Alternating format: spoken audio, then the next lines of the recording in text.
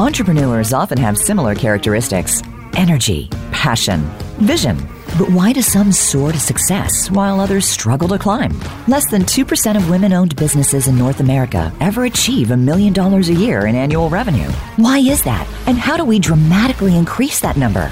Welcome to Breakthrough with your host, Sarah Roach Lewis. Sarah offers conversations with the ambitious women entrepreneurs in that 2% to help you break through. Now, here is Sarah Roach Lewis. Well, hello, ambitious one. Thank you for joining me for this episode of Breakthrough. Perhaps you have a bold ambition or an emerging desire to hit the $1 million mark and beyond in your business. You may be well on your way or just starting out. Regardless, this is the show for you. I want to welcome Sherry Deutschman to the show today. Sherry is the CEO and founder of Brain Trust, which is a peer-to-peer membership organization for women business owners. And she was the CEO of LetterLogic, a company she founded and grew to $40 million in annual revenues with more than 50 employees before selling it in 2016. In addition to winning a host of entrepreneurship awards in her career, she was named a White House Champion of Change by President Obama in 2016. Sherry's book, Lunch with Lucy, Transformational Leadership Through Empathy, will be released in March of 2020. Welcome to Breakthrough, Sherry. Hey, thank you so much. It's a pleasure to be with you, Sarah. Well, I'm so excited that you're here with us today. And I just want to jump right in. Your business, LetterLogic, was founded to send out statements on behalf of hospitals. And so tell me a little bit about how you started LetterLogic. Well, I was working for a company in the same space. I was VP of sales, and we processed patient statements for hospitals. The hospitals from all across the United States sent their data to us electronically, and then we processed that data and put it on paper, and big machines printed, folded, and stuffed the bills, and then we mailed it for them. So we printed and mailed bills. And our company just had a lot of problems, tons of issues with quality, all of which occurred to me stemmed from simple human error. And my observation was that the errors were because the employees didn't care. And the reason they didn't care is because nobody cared about them. And so I went to my boss with this epiphany. Like, hey, boss, I've got the solution to all of these screw-ups we're having. And I have only a high school education, and he has had an MBA from Vanderbilt, and he patted my hand and told me I didn't know anything about business. He said, just go sell another account. So I did, except this time I didn't sell it for his business. I sold it for my business. Yeah, I set up shop in my basement competing with him. Amazing. So yeah, you that was certainly a lesson for him. And so when you started LetterLogic, you experienced some challenges that you didn't really expect around financing. Can you talk to me a little bit about what that looked like? Yeah, the reason I had the courage to start the business was a local businessman approached me when I was still working for this company and said, I've been observing you and watching your company, and I think you should leave them and start your own business, and I'll finance it for you. And so his term sheet, and at the time I didn't even know what a term sheet was, but the term sheet said that he would finance this company. He would allow me to own up to 5%. After a while, I could be vested in 5% ownership, and that I could start out with a $35,000 a year salary. Well, I had gone from being so poor that I couldn't afford electricity and daycare, so I lived without electricity, to making six figures, and here was this man offering me the grand opportunity to have a $35,000 a year salary. So that was easy to say no to. But it gave me the courage because he has kind of a Midas touch, and he was a very successful businessman, and I thought, well, if he believes in me, maybe I should believe in me. And so when I walked out of my former employer's office that day, I went to the bank and asked for $350,000, and they told me no pretty quickly. And then I went to several other business entities in town, mostly customers and people who knew me in that world, and asked for the money, and all of them said yes. Wow. So my experience wasn't like what a lot of other women experience. And I believe it was because they knew that I knew the industry, and I had a good reputation in the industry, and they believed in me.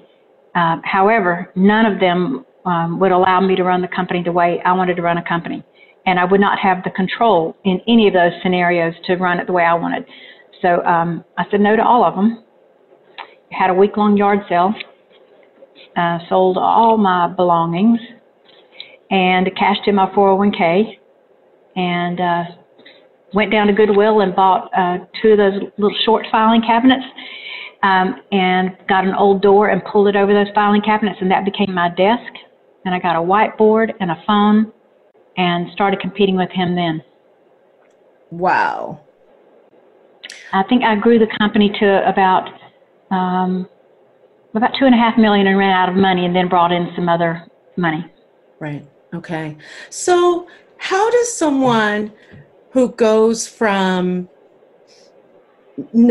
as you say, not necessarily having enough confidence to do it on your own until you see yourself through someone else's eyes, to then be able to say no to all of these offers when it wasn't what you wanted? Because I did not want to find myself in the same situation where I was before, in a place where I had no voice, no power, no ability to make change. So I didn't want to go back to that. By doing it your own way, you experienced a ton of success. One of the things that I read is that you felt that you had sort of 3 pillars to your business: empathy, transparency, and profit sharing. Can you talk to me a little bit about each one of those and how you feel they contributed to this incredible success that you had?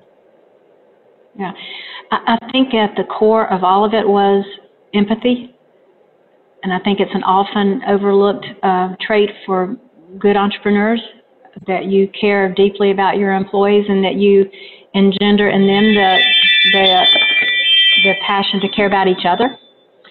And so I started out with that empathetic leadership in mind, and created an environment where I would tell customers, you don't come first, my employees come first. But because they are so well cared for, when they're at work, they're going to be totally focused on taking great care of you. And so I think there were 3 pillars to that empathy that were most crucial. One was in transparency and allowing the employees to see exactly how we made money and how much money we made. So every month I brought them all together in one room and shared the financials with them, so they would understand exactly how much money we brought in and all of our expenses, and then how much money we took to the bottom line. We also published our leadership meeting minutes. So if they were complaining to me about a piece of equipment, they could read the minutes from our meeting and know that we talked about that and that we had solutions, that we listened to them. And the other crucial thing we did was create an environment for informal and formal listening to the employees. And the best way I did that was through a program I called Lunch with Lucy, where on Wednesdays, I wasn't Sherry, the CEO, I was just Lucy, a coworker. And any of the employees could sign up to have lunch with me. They chose the restaurant. They chose who else would be at the table with us, whether it was just the 2 of us or sometimes, 7 or 10 people that came with us to lunch. And then we talked about them. And what unique challenges. Sorry. Yeah. Oh, no, I was just going to ask, what did you learn in those lunches with Lucy? I learned about their hopes and dreams, about their unique challenges, of what their home lives were like, so what they were dealing with even before they came to work every morning. I learned what they thought I was doing wrong and right in leading the company. I learned about their hopes and dreams and was not surprised that none of them dreamed about working for a patient statement printing company. but learned what they did care about so that I could help them achieve their dreams and be a more empathic leader. So one of the things that you talked about is being able to share with your clients that my employees are actually the most important, and by focusing on them, they're going to do the best for you. What are some of the ways that you were able to really create this workplace culture where employees came first? I think absolutely the most impactful way we did that was by sharing the profits with them. A lot of companies have profit share programs, but we had one so unique that I've never heard of anyone else doing it until now, where several people here in Nashville are trying it. Amazing. Where every month we took 10% of the bottom line monthly and split that 10% evenly among all the employees, so that the CFO and the programmer and the custodian all got exactly the same dollar amount. Wow. And it showed them that their work was just as important as the work of anyone else in delivering a quality product for our clients. And it also changed behavior. It made them act more like owners. It really gave them what I was attempting to do from the beginning, which was give them a vested interest in the outcome. And it worked. It was magical. And then we paid for 100% of our employees' medical, dental, disability, and life insurance. We let them bring their children and their pets to work whenever they needed to. For a lot of parents, that was snow days, and instead of staying home with their kids, if we needed them at work, and we said bring them all, and they would just come and hang out in my office usually, since I was the least important person in the whole cycle. And then we helped them buy their first homes with a gift toward the down payment of their homes. Wow. We had a few people who were entrepreneurs at heart, and so we invested in their businesses and helped them grow their businesses. And there were lots of other benefits, but most of it was aimed toward making them feel cared for and caring for them, so that so they could focus on taking care of the customer. It's really and truly inspirational to hear that.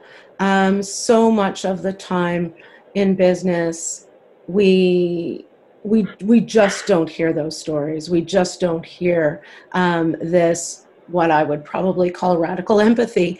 And yet, what did that do to your bottom line? How did that affect your ability to grow your business? I think it was tremendously impactful because we were in a very low margin business, very commoditized business, and yet we were able to be the price leaders. We were the most expensive in the nation, and yet we grew enough to be on the Inc. 5000 list for 10 consecutive years. Amazing. And we were able to grow being the most expensive in the industry because we delivered such a high quality service and products, and we were able to do that because of the people. So I think it had a significant impact on the bottom line. One of the things that I find so interesting in your story, Sherry, is all of the ways that you've done business differently.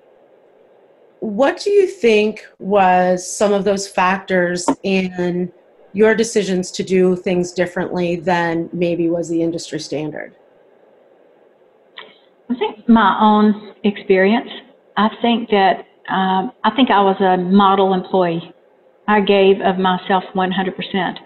And I wasn't one of those employees that clocked in and clocked out and did my job only. I remember from my previous employer, on the weekends, I went and cleaned up the yard. I cleaned the bathrooms. When they needed somebody to lay tile in the IT department, I did it on my hands and knees, laying tile and grouting tile. And I gave it 100%. I took work home every night, and yet I wasn't appreciated. And I thought how much more involved and engaged the other employees would be if I just showed them I cared, and if I genuinely did care. It wasn't an act. Yeah. So I think that really informed the kind of leader that I became. I believe it must have also informed the kind of staff and employees that you attracted. I think it did. Nashville is a really tight job market. We're one of the fastest growing cities in the U.S., and we never had trouble attracting people because everybody talked about what a great thing it was to work at LetterLogic, so their friends wanted to work there and their relatives wanted to work there. And yet our culture created a really interesting situation for us. There was one situation where I was interviewing a potential employee, and he told me that he was best friends with someone who worked out in our plant. And so after we were through the interview, I went and told his friend, I just interviewed so-and-so. And he said, don't hire him. He's terrible.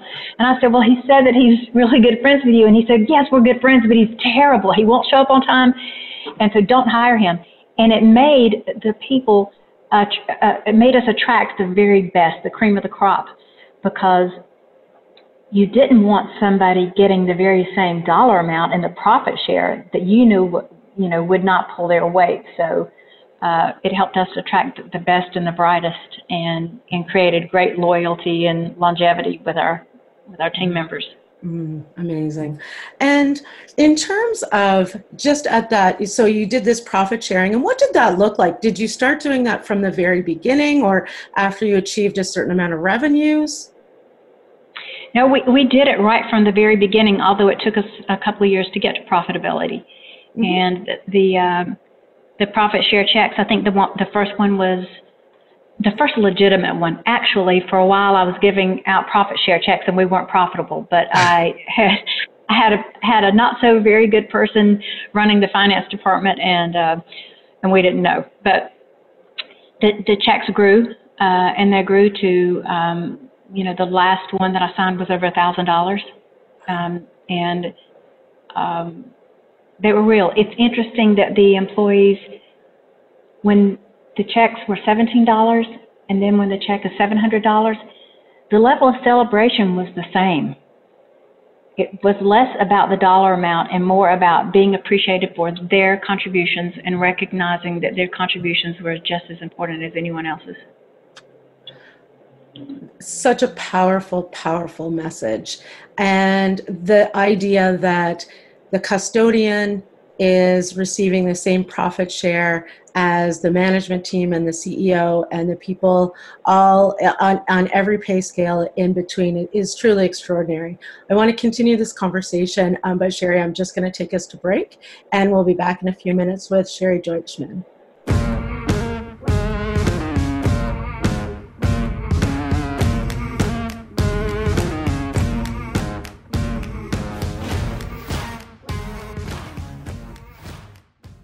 Become our friend on Facebook. Post your thoughts about our shows and network on our timeline. Visit facebook.com/Voice America. Are you ready to grow your business to the next level? Check out SRL Solutions for more information on training, coaching, and lots of resources for building your business sustainably and profitably. As a partner who helps you strategize and plan, Sarah Roach Lewis helps you turn your vision into reality. She helps you identify the right area of focus at the right time. Visit srl.solutions to find out more and for a free consultation. That's srl.solutions. Have you friended us on Facebook yet? Why not? Just go to facebook.com/Voice America or search for the keywords Voice America. Once you are part of our Facebook network, you'll receive daily messages about what's happening with our shows, this week's featured guests, and new happenings at the Voice America Talk Radio Network. And you can add your voice to the always active discussions on our timeline. Just go to facebook.com/Voice America or search for Voice America.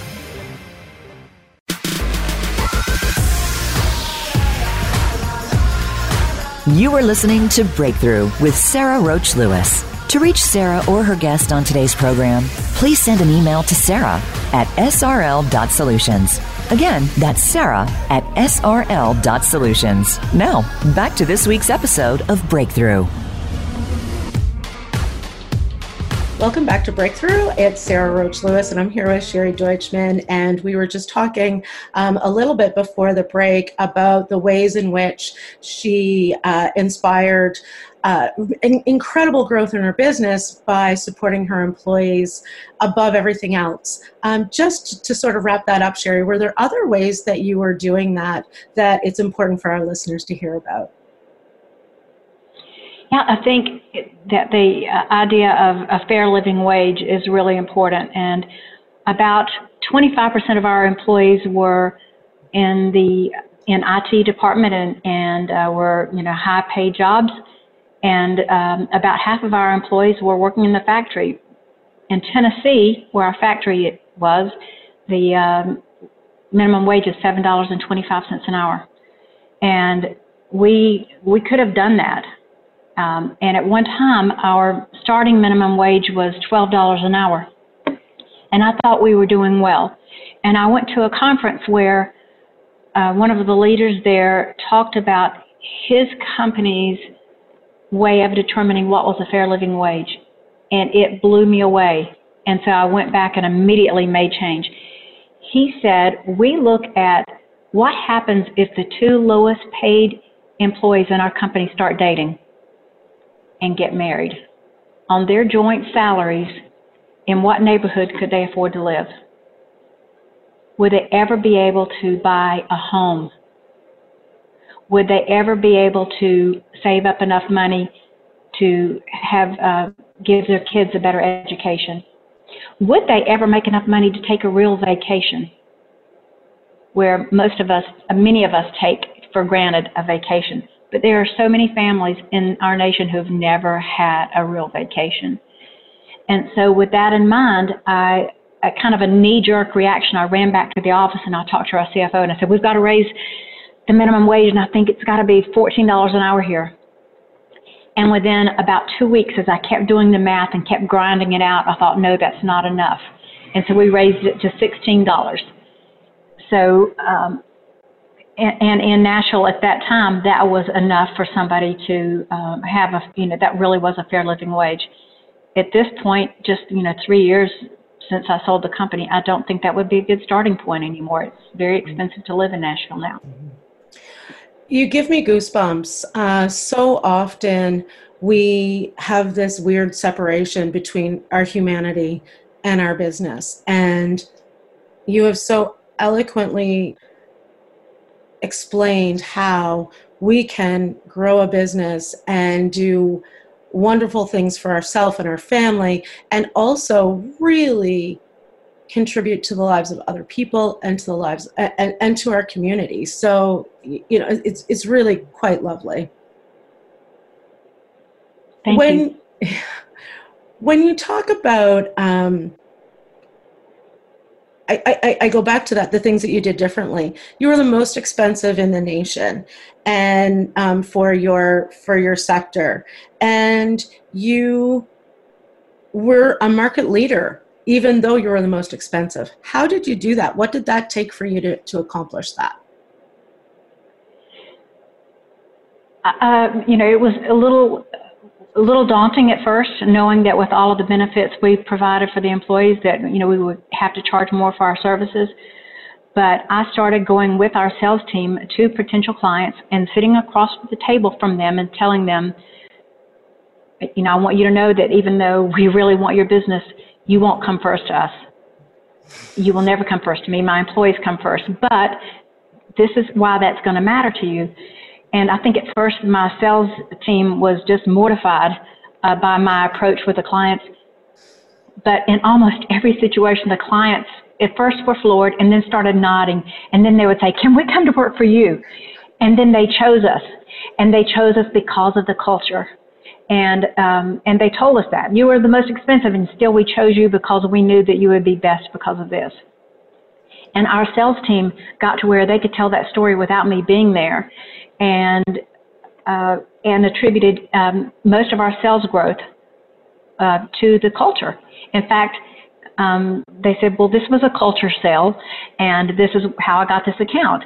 And it was amazing how that culture resonated with the clients and how it enabled us to be the most expensive and to provide the level of service that we did. So Breakthrough listeners, you can be the most expensive, as terrifying as that is to think about raising your prices or doing things differently. You can be the most expensive and a market leader. So powerful. Absolutely, you can. Absolutely. So at one point you had a little bit of shiny object syndrome going on. How did that affect your business, Sherry? Do we have to talk about this? It's the good, the bad, the ugly. Yeah, this is the ugly. So we printed and mailed bills, and I was constantly being pressured by customers and by the sales team to enable the patients to get their bills electronically and to receive payment for our clients electronically. And that was always a part of our business, but we had partners that we did revenue share with that provided that service. But I gave in to the pressure of having to build out the technology ourselves to be able to be a tech company instead of a printing and mailing company. And it almost derailed us. Our profits were really good, and then they started to decline. And so every month I was standing up in front of the entire company telling them, the profit's a little less this month because of this. And so we increased our staff by about 20% very quickly in just a matter of months. And then we didn't even have a place for these people to sit because we were hiring them so quickly to work in, very expensive tech jobs. And so I was having to build out more office space for these people and buy, fancy new perks that they wanted because that group of people wanted a cooler environment. And before I knew it, we were losing money. And 2 months back to back, I had to stand up in front of my coworkers, my employees, and tell them, I'm sorry, there's no profit share this month because there was no profit. And knowing full well that I was the reason there was no profit, that I was trying to make us something we weren't and trying to be something I wasn't, instead of just being proud of who we were and what we were. That's the ugly. Those are hard conversations. And the hard part about accountability, when you're not having those conversations behind closed doors, you're having those in front of your entire staff. Do you think that level of accountability helped you make the decision to change and pivot and scale back more quickly? Absolutely. Nothing was hidden from them, but having to fess up to, where we were and that it was my mistake, is probably what made me pivot so quickly. And, understanding that my actions were causing them not to have that extra cash to take home every month. And it wasn't through, no mistake on their own, they weren't doing it. I was doing it to them. Right. Fair enough. And so what happened then? So you went, okay, that's not the right decision for us. We need to pull back. And were you able then to sort of turn things around and be able to start sharing profits again? Yeah, it happened pretty quickly, but I didn't do it on my own. I hired an interim COO to help me figure out what was wrong. And about 2 weeks in, he said, you know what's wrong. And, you're trying to be something you're not. And he put it more bluntly. He just said, you've spent millions trying to be this tech company, and you can spend millions more and you're never going to achieve it. You're always going to be behind. And so just embrace who you are. That's what got you here. That's why you were successful. Just do this and quit trying to do that. And so I had to go to those new techies that I had hired and say, you're not going to be laid off, you're not going to be fired, but we're no longer going to be doing that sexy work that you thought we were going to be doing. Instead, you'll be doing account management type work. And so they fled. And we right-sized back to, the size that we should have been and doing what we should have been doing. And we quadrupled EBITDA in 18 months. Wow. That's amazing. Which was pretty miraculous, which, his mantra, this man's name is Brad Stevens, and he was one of the best things that happened to us. And his mantra was major in the majors. So spend your time on the things that affect the company most. And he was just a brilliant teacher, and I learned a lot from him. We all did. We soaked it up. That's amazing. Just as a point of clarification, can you define EBITDA for our listeners? It's earnings before interest, tax, depreciation, and amortization. Very good. Thank you. And mostly I asked you to do that because I couldn't remember. So tell me, you sold your company in 2016. You got this, you have this beautifully profitable company. You went off on a bit of a wrong direction right at that. What inspired you in 2016 to sell? I think it was that hockey stick change in the EBITDA was one, because it was the textbook example of when to sell a company, when your bottom line is, as a percentage, was outgrowing the top line, really for the first time in our history. And we had always had a lot of interest in our company, and we'd had a lot of unsolicited offers to buy the company, but it looked on paper like it was the prime time to sell and to get the highest multiple or the highest value for our business. And that coincided with the fact that my teenage granddaughter, 13, was coming to live with us. And I figured that I should be a little more available to her as she went through her teenage years. As someone who's got a 12-year-old boy and a 15-year-old boy, it is extraordinary that all those times when my kids were little and parents and grandparents of teenagers would say, these are the easy times, and you think, no, they're not. And then you get to the teenage years, you're like, oh yeah, actually those were lovely times.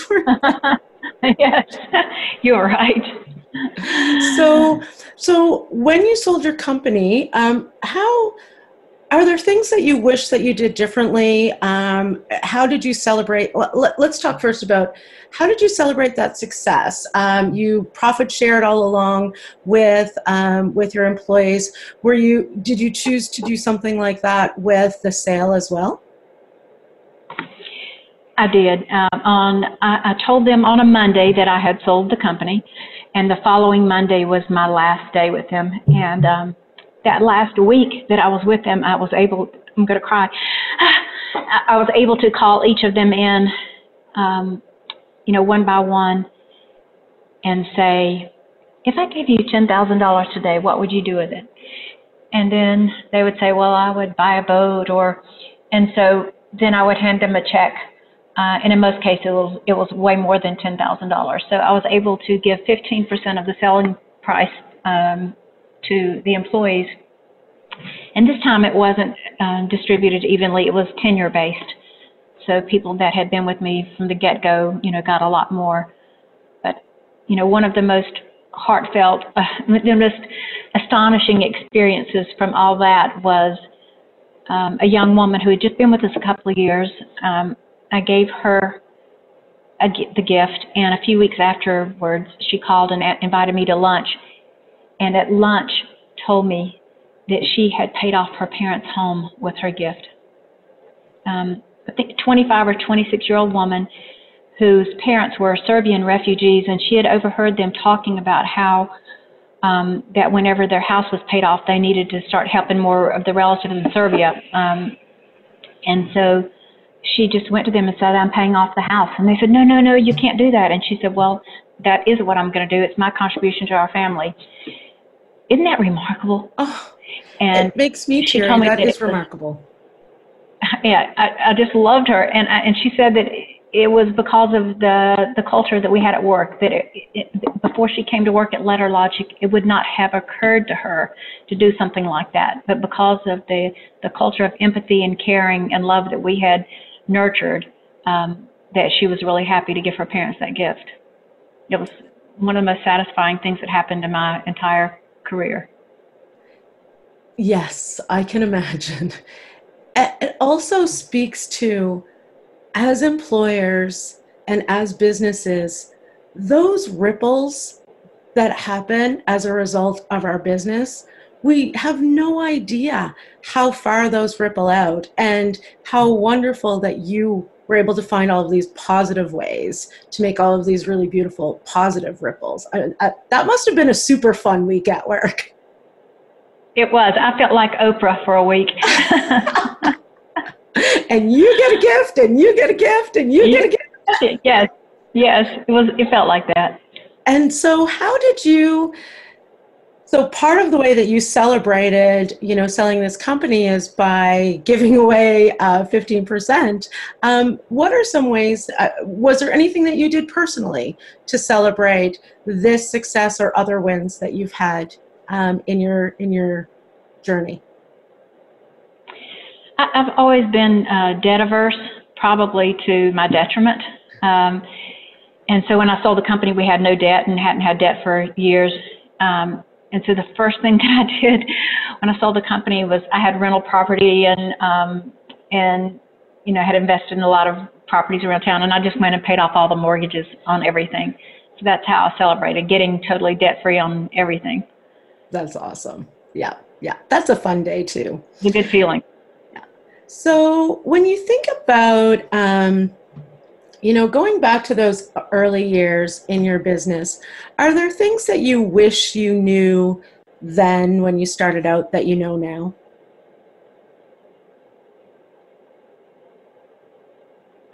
How long do we have?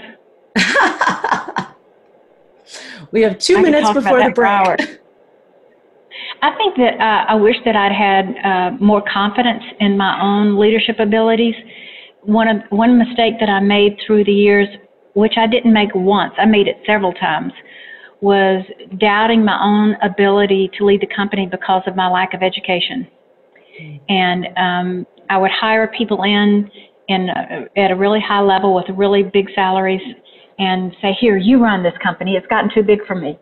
And each time they did damage to the company. And it took me a while before I realized that education or no education, nobody was better equipped to run that company than I was. And I see it being, a common thread with women entrepreneurs that, we don't have the confidence we should have.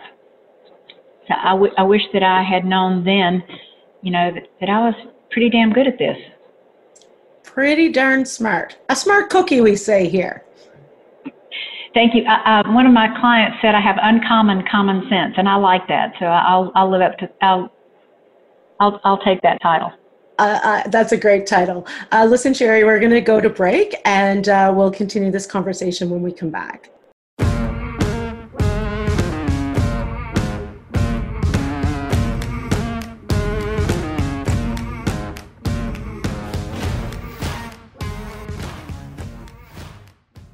Become our friend on Facebook. Post your thoughts about our shows and network on our timeline. Visit facebook.com/Voice America.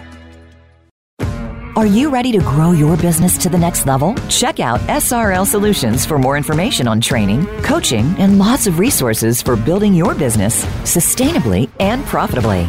As a partner who helps you strategize and plan, Sarah Roach Lewis helps you turn your vision into reality. She helps you identify the right area of focus at the right time. Visit srl.solutions to find out more and for a free consultation. That's srl.solutions.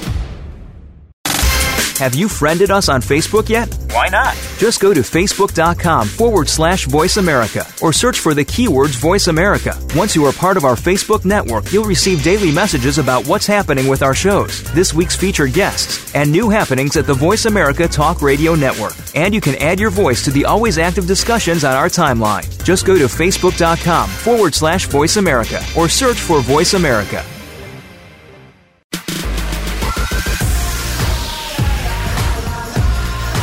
You are listening to Breakthrough with Sarah Roach Lewis. To reach Sarah or her guest on today's program, please send an email to Sarah at srl.solutions. Again, that's Sarah at srl.solutions. Now, back to this week's episode of Breakthrough.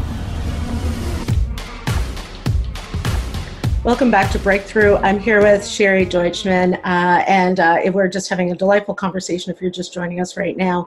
Sherry, as I mentioned in the intro, was named Champion of Change by President Obama in 2016, a White House Champion of Change.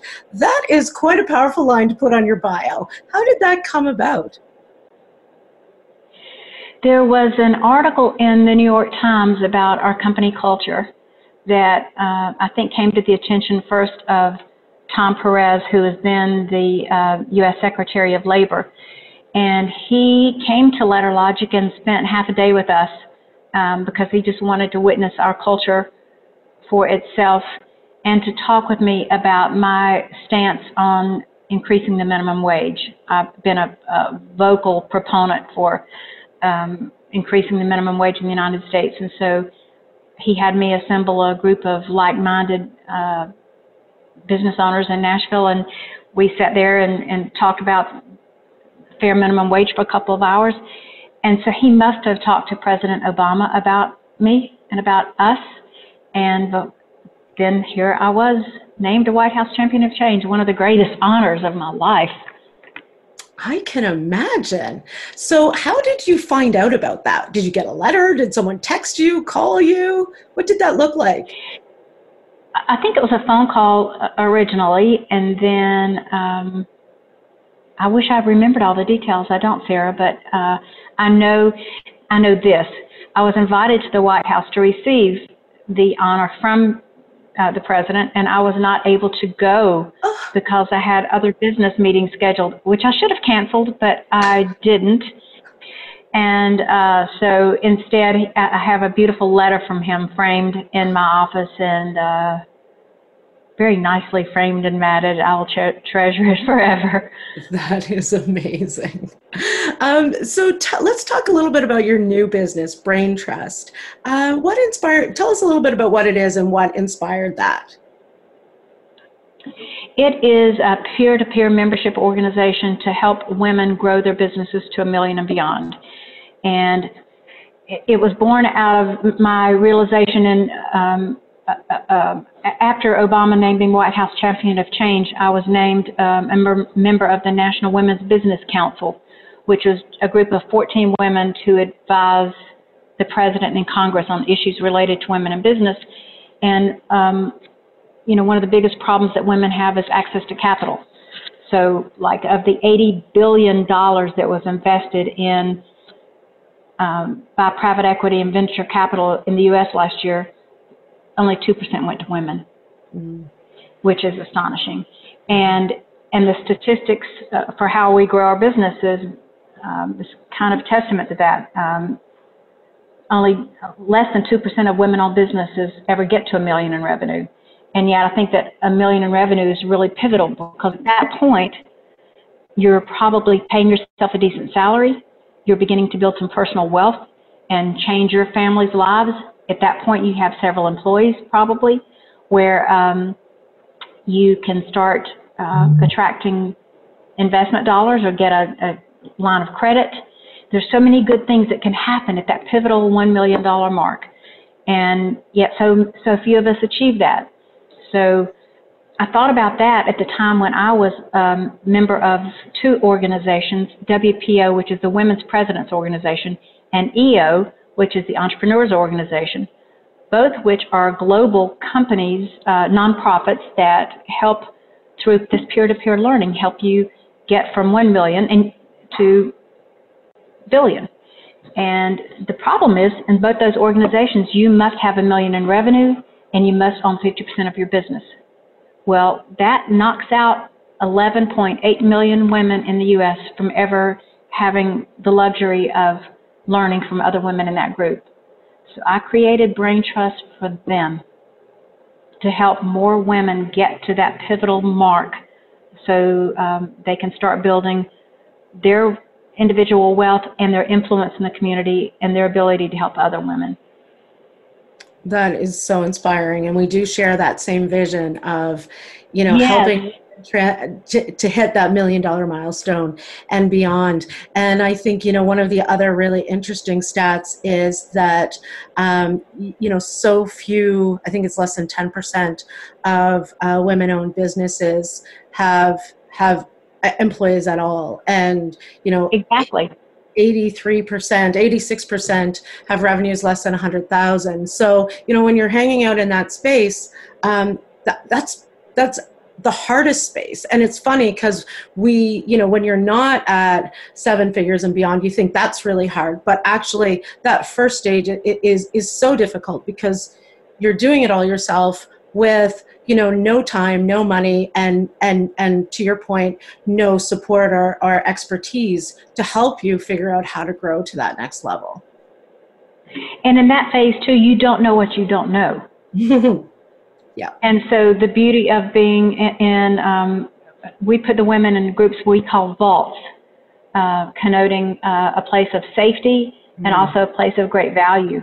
So we put each woman in a group of 6 other women to get together once a month for 3 or 4 hours just to work through their business issues and through experience sharing, help each other over those hurdles, and to teach you what you don't know that you don't know. It's so powerful. So right now, Brain Trust is it nationwide? Is it in Nashville? What are your plans what's the bold vision for Brain Trust? I have grand plans for Brain Trust.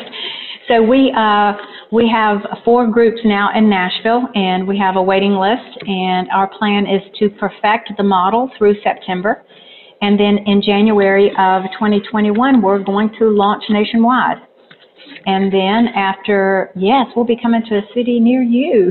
Yay! And then probably 24 months after that, we'll go global in a few select spots. Well, I hope Canada's one of them. Absolutely will be. Put a pitch in for Canada. So, when you think about that, and it's, what experiences did you have in business and as someone who had a successful exit that you hope women have as they're growing? And what are some of those ones where you're like, oh, this is why we're doing this, so you don't actually have to go through what I experienced? There was a time where I was on too many boards and in too many groups and felt it to be more of a burden than anything else. So I dropped out of everything and thought, well, I'll add back in things that I know will provide value. And it was during that time where I had a really significant problem at LetterLogic and I was in a panic and didn't know what to do with it. And I mentioned to someone who was in EO, I wish I had my group back, because if I had my EO group right now, I know they could help me through this. And he said, let me call my group. And so he sent an email out to his people in his group and said, can you come to Sherry's house?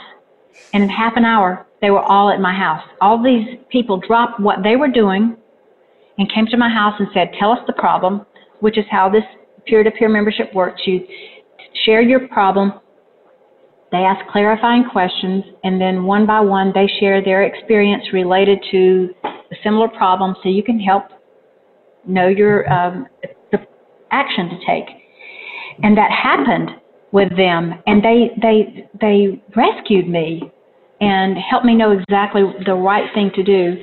And I said at that point, wow, I have to rejoin EO, which I did immediately, and then thought I'll never be without this group again, these people that I can go to with any kind of business problem. And I wanted to afford, these women who are that don't yet qualify for EO and WPO to have that same luxury of having a place to go with their challenges. Yeah, it is so important. When I started my business, I took a coaching program, and part of that was an accountability group. And that has been, I'm long past out of that training, and that group stayed together quite cohesively. We met once a month for probably another 18 months after the official training wrapped up, because it was so powerful and so important to all of us to have those learnings. I do think what we can learn from groups, in particular, when I did that, because I was starting out, and I call my first year in business a crisis of confidence, because I just had no idea what I was doing.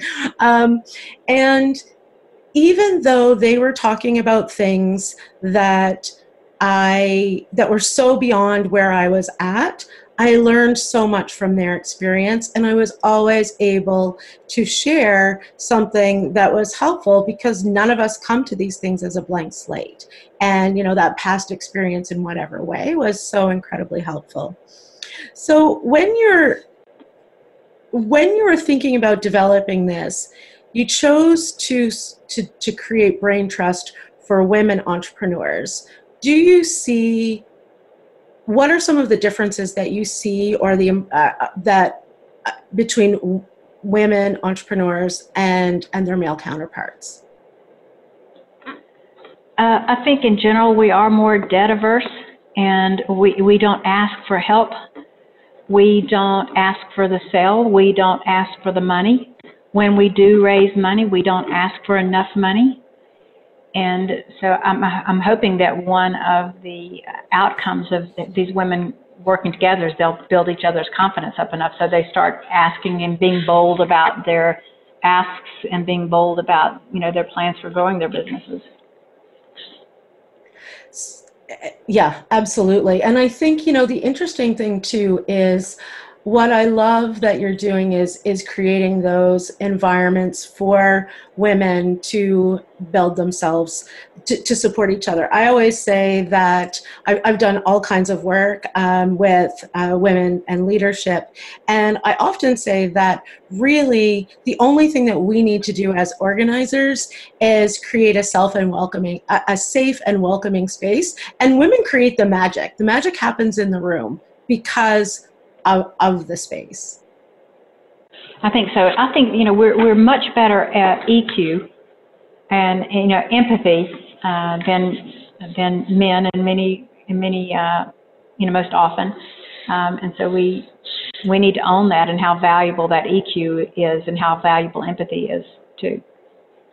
And I think that again is one of those things that you so clearly exemplify in your own business journey, is that value of empathy, and something that often is framed for women in business as a negative. You're too emotional.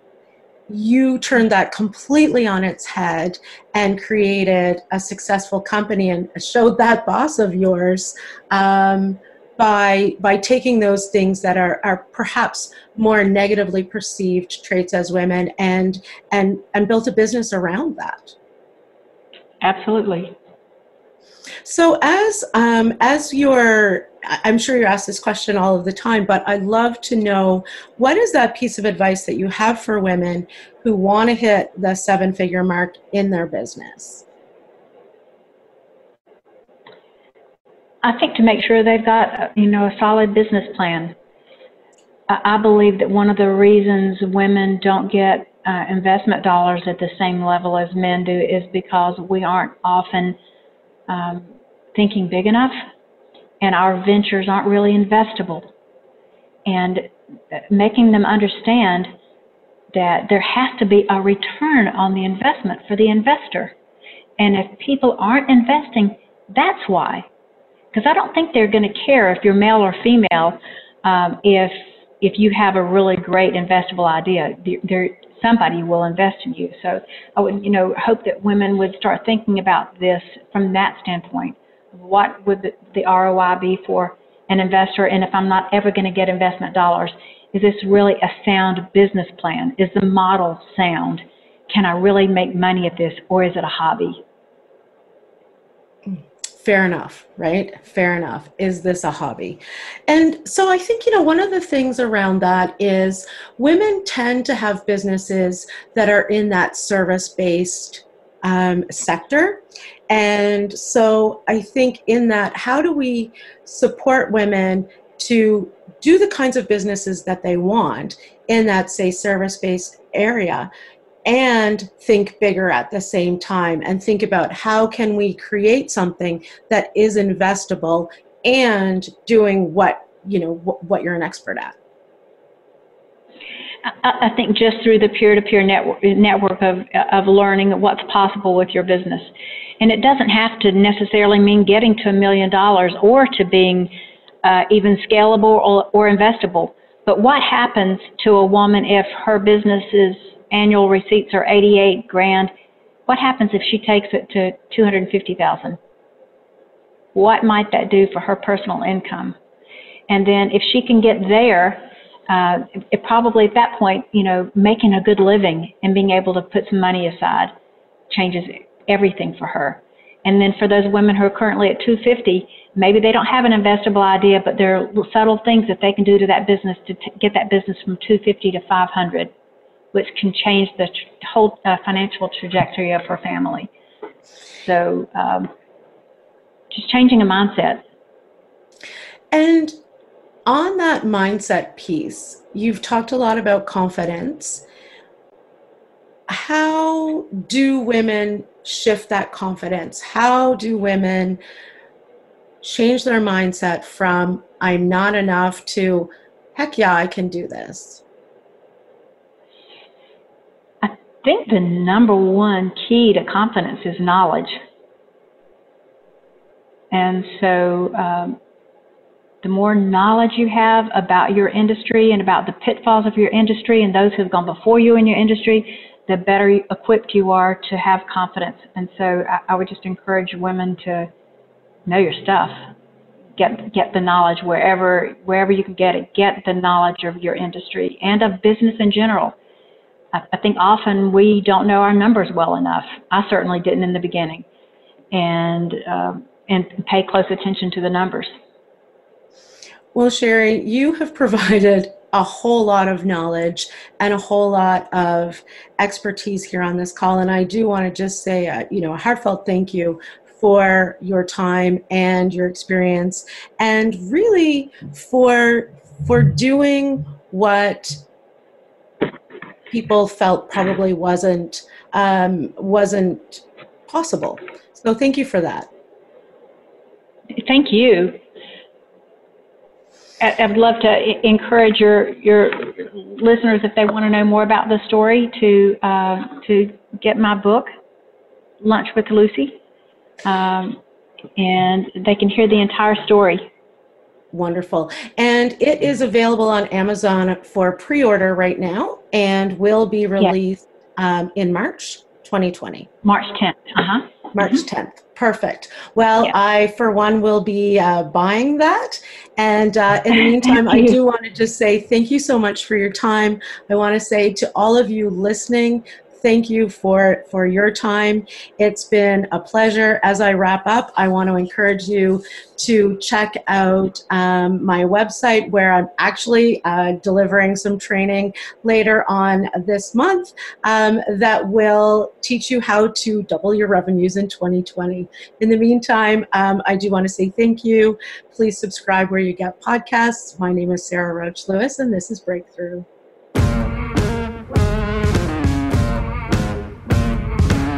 Thank you for tuning in to Breakthrough. Be sure to join Sarah Roach Lewis again with another inspiring interview next Monday at 8 a.m. Pacific Time and 11 a.m. Eastern Time on the Voice America Business Channel. Until we speak again, have a great week.